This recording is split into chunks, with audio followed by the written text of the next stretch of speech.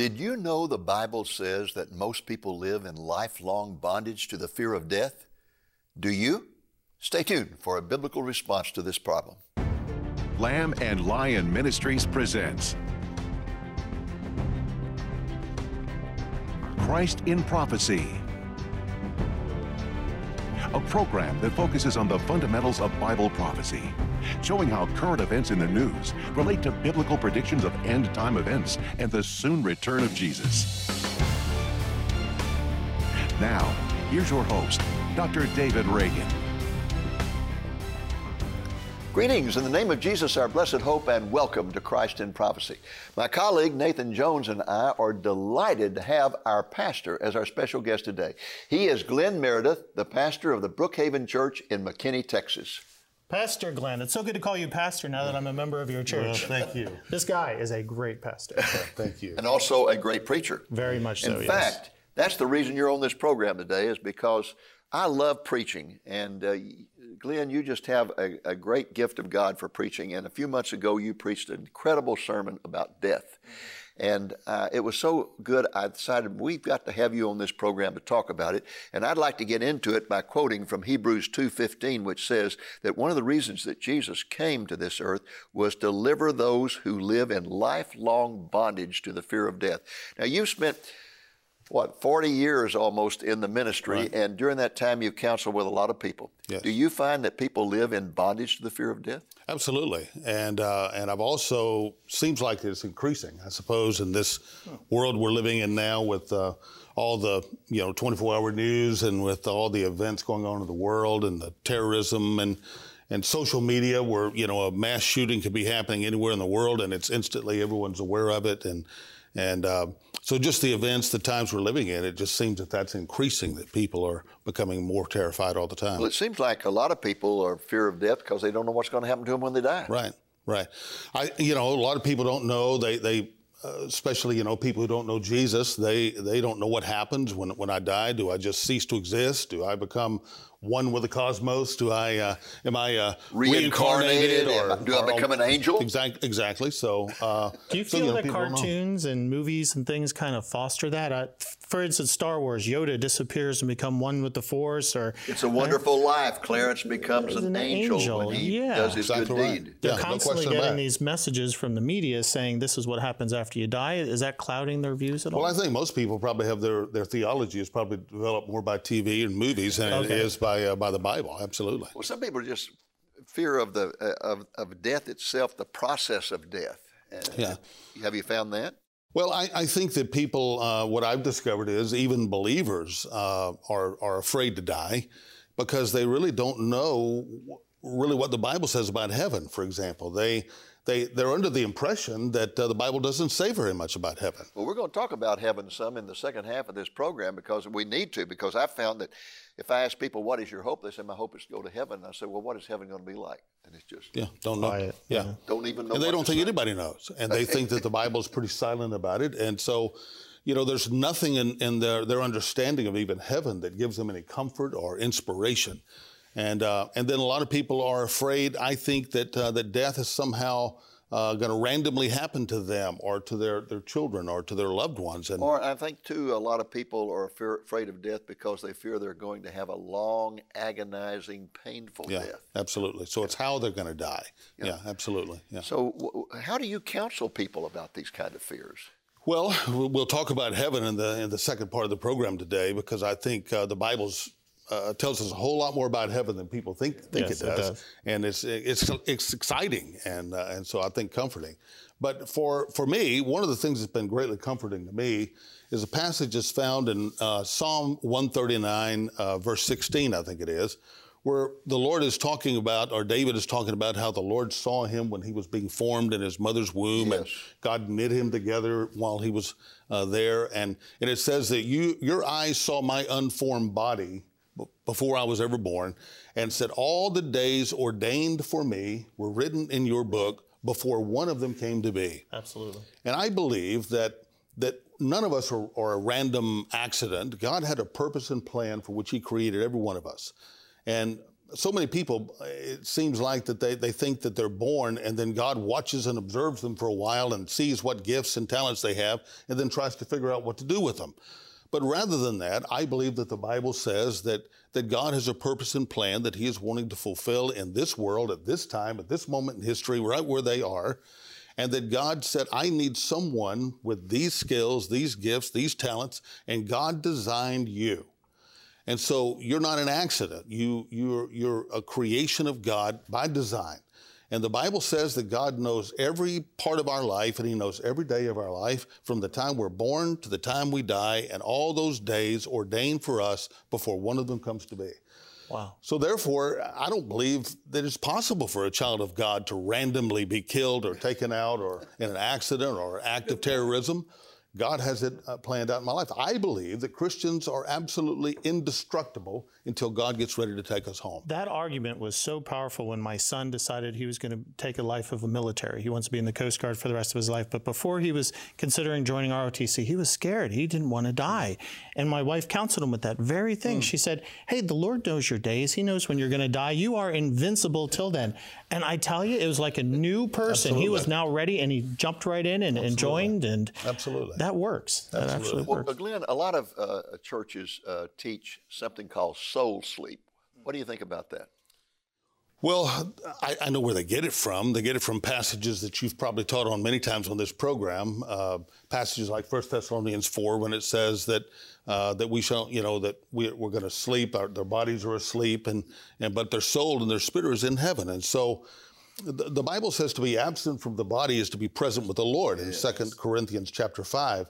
So, when Jesus said to the thief on the cross, today you will be with me in paradise, he didn't say, well, sweet dreams and I'll see you in a couple thousand years. He said, today you're going to be with me in paradise. And so Luke chapter 16, Jesus tells the story of the rich man and Lazarus. And immediately Lazarus is comforted in the place of the righteous dead, and the rich man is consciously alive. Well, you're right that there are so many references in the New Testament in particular about the dead being asleep. But the point about that is that the moment we die, our spirit goes to be with the Lord.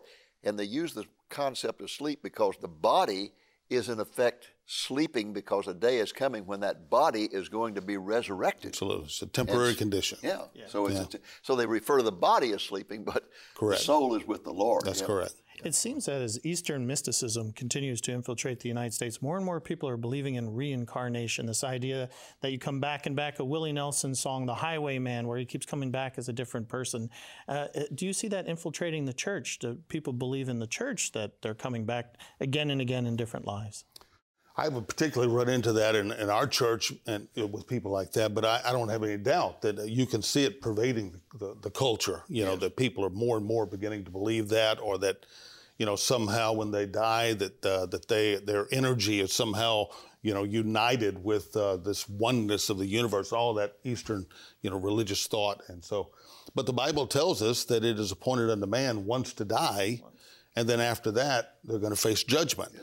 And so you die once. You don't get reincarnated, and you come back, you die again. You get reincarnated, come back and die again. You live, you die, and then the day is going to come that you're going to stand before judgment before God. The result of a belief in reincarnation is just unbelievable. I'll never get over my trip to India and saw people by the millions starving to death, with cattle just roaming around everywhere, and they wouldn't kill the cow to eat it because it might be Aunt so-and-so or Uncle so-and-so or whatever, because of their belief in reincarnation.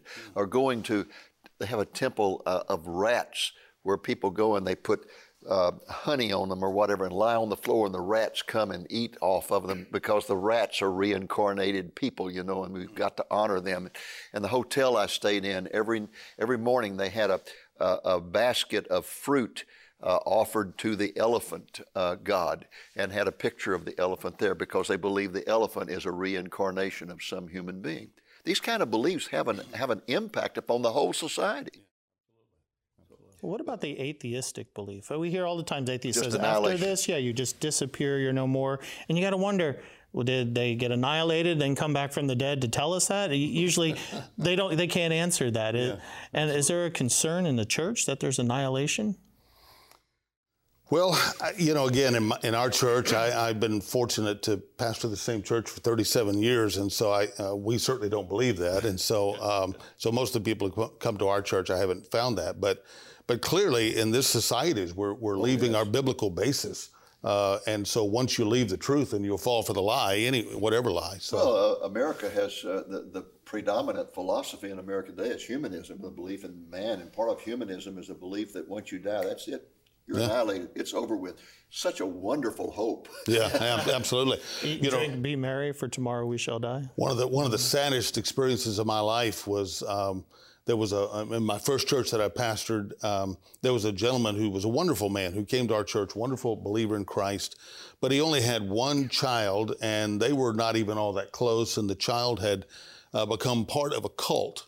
And so they hadn't spoken in years. And so this wonderful Christian man passes away. Well, his child then was responsible for the funeral. So this person asked the leaders of their cult to do the funeral. So we're sitting at this service with this wonderful Christian man, but it's being conducted by this cult that did not believe that there was life after death. They believed that this was all there was.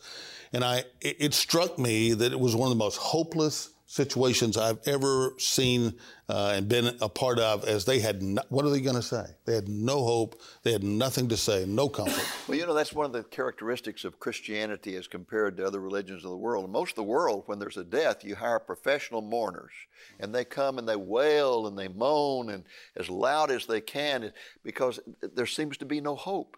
But in Christianity, there's such hope. Such incredible hope. I read once about some missionaries who were in India, and they had been there for like 10 or 11 years and just felt like they were getting nowhere, that they were not bringing anybody to the Lord. And one day they're out driving and they come around a corner and there's a truck and they hit head on, and 2 of their 3 children were killed. And so they had a funeral, and all their Indian friends that they had made during that 10 years came, and they were astonished that they were up there singing songs of celebration and talking about how they're with the Lord, and that then people began to come to the Lord because they saw the difference in death for Christians and death for Hindus. Right, absolutely. We have worked with an unreached people group, our church has, and in this particular group, they have no hope, of course, when people die, and when they've had people in their community that have passed away. So what you said, they all get together for like 40 days. They just mourn and wail and dress in black, and it's just a hopeless culture, hopeless situation. It ought to be in the middle of that. We ought to be shining forth as bright lights, right? Because we have the hope that is in Christ. Hallelujah. Yeah, absolutely. Well, I tell you what, Paul said in Philippians 1:21, to die is gain. What in the world does that mean? Because most people think of death as loss. So what we're going to do is take a brief break, come back, and start with that statement. To die is gain. What does that mean?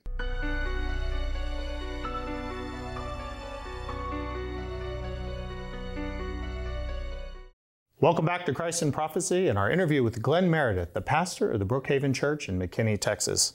Well, Pastor Glenn, first, let's look at Philippians 1:21 again. I want to go back to that, what Dave said, for to me, to live is Christ and to die is gain. How can, when you die, you're gaining something? What does that mean?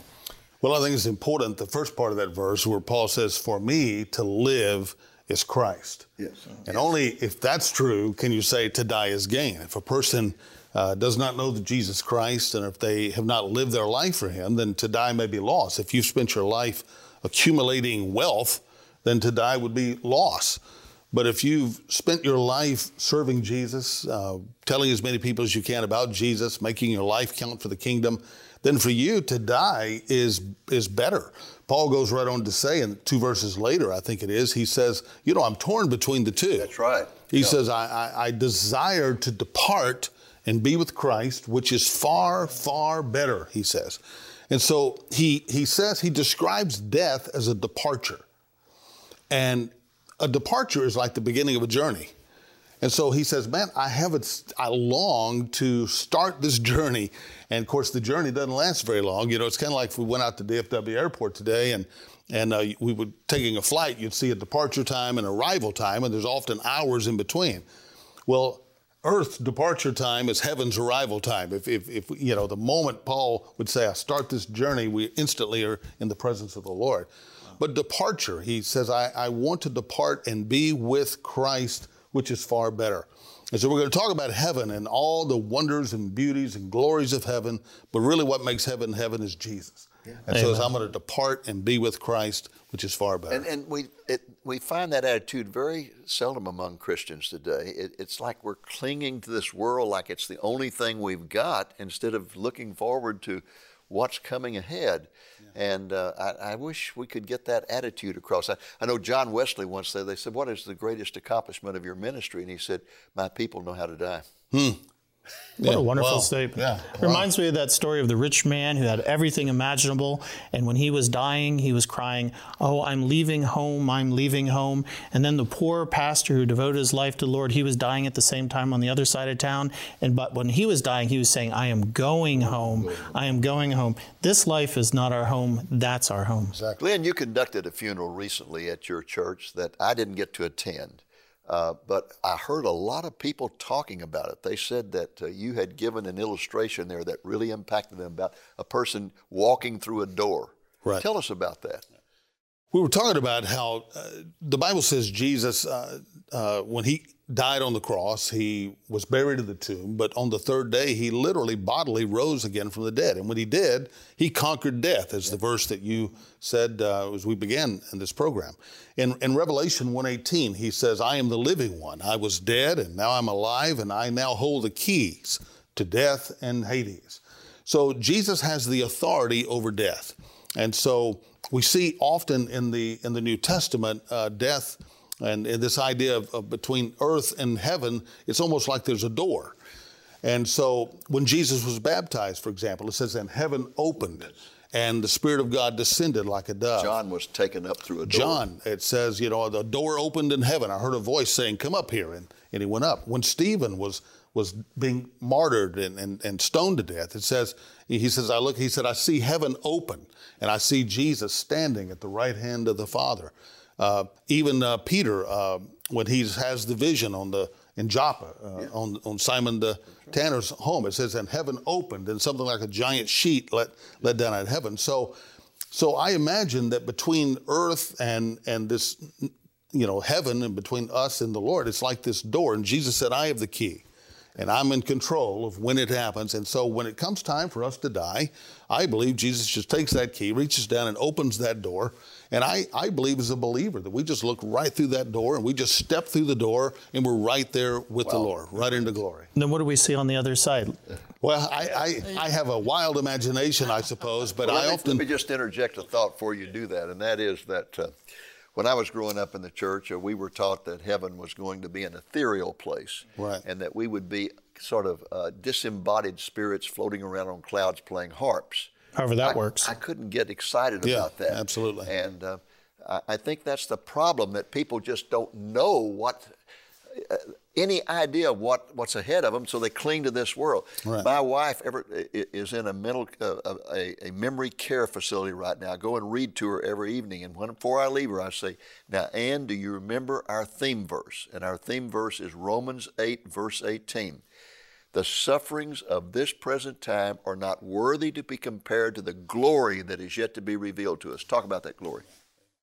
Well, I love your point about how heaven is not this ethereal, mystical place. And I think a lot of people, including believers, get their theology of heaven more from movies and TV shows. Because Eastern religion. Every time you see it presented on the screen, it's always a cloudy, stark white, like they're trying to create that it's otherworldly. Yes, so, yes. And it is in that sense, but the Bible says heaven is a real place and it's a physical city. Yes. And most people don't realize, most Christians don't even realize that heaven is not a spiritual place.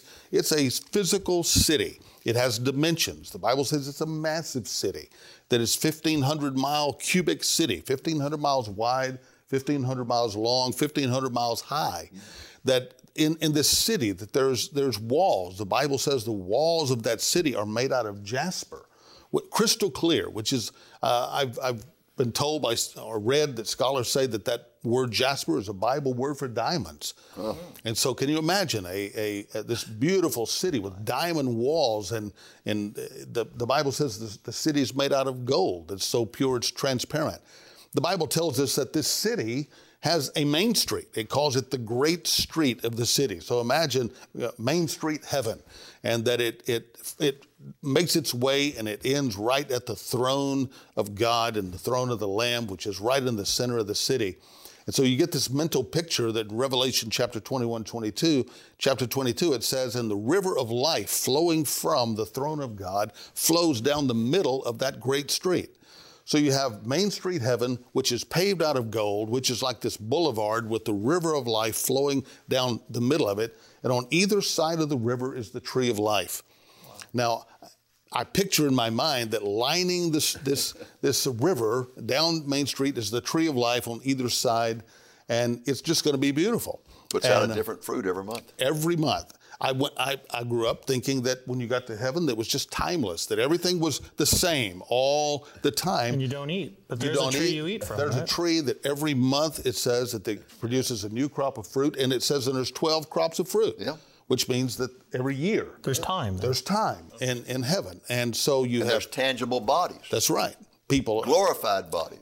Immortal. Jesus rose in a physical body. They recognized him when he said, "Touch me. I'm not a ghost. Touch me. I'm flesh and bones." And so when he ascended into heaven, he ascended in the physical body. Right. Yeah. So he's not been sitting up on a cloud for 2,000 years. He's in a physical city, and he says, "I'm going to prepare a place for you." We're going to one day be, these same bodies that we have here are going to be resurrected. They're going to be physical bodies, and heaven is being prepared for people who live in physical bodies to be in this place called the Father's house or heaven. And that, as I've heard you say so wonderfully, the Bible says there's going to be a new heaven and a new earth. And so then one day when this earth is remade by the Lord, then what we know as heaven now, the Father's house, is going to descend, basically become the capital city of earth, and we're going to live forever here on earth in physical bodies in this wonderful place that God's preparing for us. So it's all for real. It is. It's real. It's glorified bodies in a new Jerusalem, on a new earth, forever and ever in the presence of our Creator and our Redeemer. Absolutely. Except the curse has been lifted. There's no sin. There's no suffering. No pain. No death. No pain. What is this, what Jesus says, that we get to sit on his throne during that time period? Wow.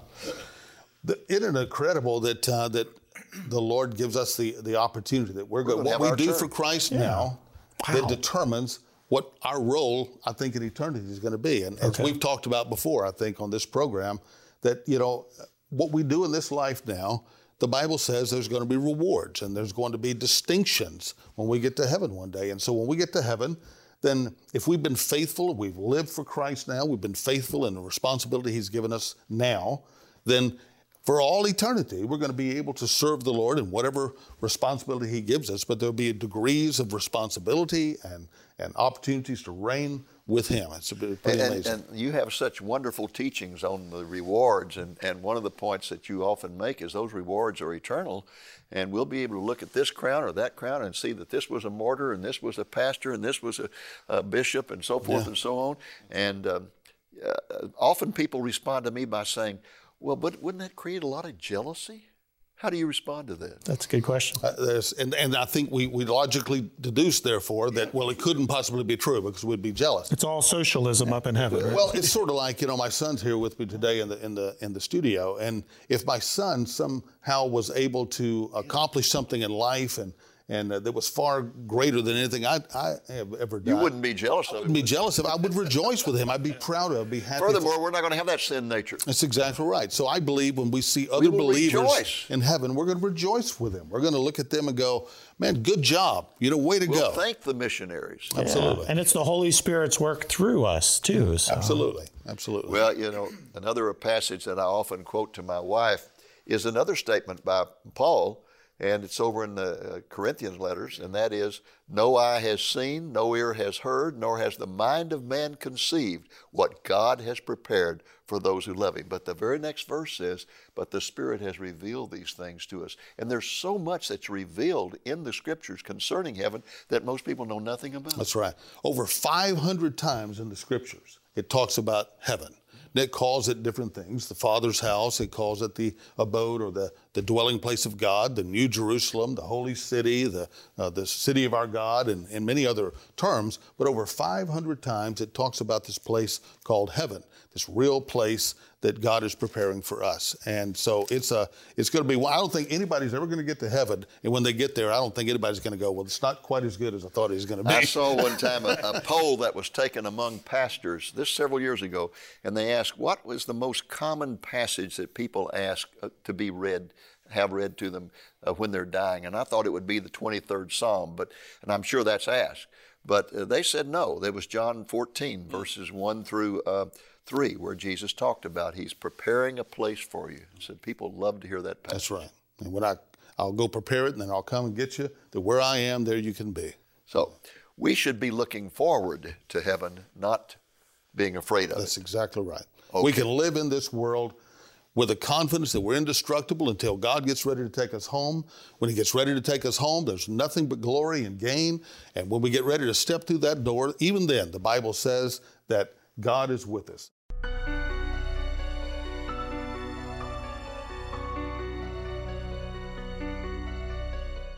Welcome back to Christ in Prophecy and our interview with Glenn Meredith, the pastor of the Brookhaven Church in McKinney, Texas. Glenn, your fantastic sermon on death, I think you have one on heaven, and Dr. Reagan does as well, is posted on your website. Could you let folks know how they can find those? Absolutely. If you go to our church website, brookhavenchurch.com/heaven, then Dr. Reagan's wonderful sermon on heaven's there, and there's two other ones there I think you'll enjoy. Well, Glenn, it's always a joy and a blessing to have you on the set. Thank you for being here today. And folks, that's our program for this week. I hope it's been a blessing to you, and I hope, the Lord willing, that you'll be back with us next week. Until then, this is Dave Reagan speaking for Lamb and Lion Ministry, saying, look up, be watchful, for our redemption is drawing near. What will happen when you die? This monumental question is answered by Dr. David Reagan's book titled Eternity, Heaven or Hell. The book also addresses many other questions concerning life after death, such as, when will believers and unbelievers be resurrected? What kind of judgment will they face? What will heaven be like? Is hell for real? Are there many roads to God? How can we be certain of life after death? For the answers to these questions and many others concerning life after death, get a copy of Dr. Reagan's book for a donation of $20 or more, including the cost of shipping. Just call the number you see on the screen between 8 a.m. and 5 p.m. Central Time, Monday through Friday, or place your order through our website at lamblion.com. If you'd like to learn even more about what happens when you die, we have a very special offer. Order the Eternity book and get a complimentary copy of Dr. Reagan's video, Heaven, Its Nature and Meaning, for a donation of $20, including shipping. The Heaven video contains 3 25-minute videos about various aspects of heaven. Just ask for offer number 861. Again, you can order Dr. Reagan's book, Eternity, Heaven or Hell, and get a complimentary copy of the Heaven, Its Nature and Meaning DVD for a donation of $20 or more, including shipping. Call the number you see on the screen or order online at lamblion.com. Ask for offer number 861. Thank you for joining us on today's Christ in Prophecy, a presentation of Lamb and Lion Ministries, a non-denominational ministry dedicated to teaching the fundamentals of biblical prophecy and proclaiming the soon return of Jesus.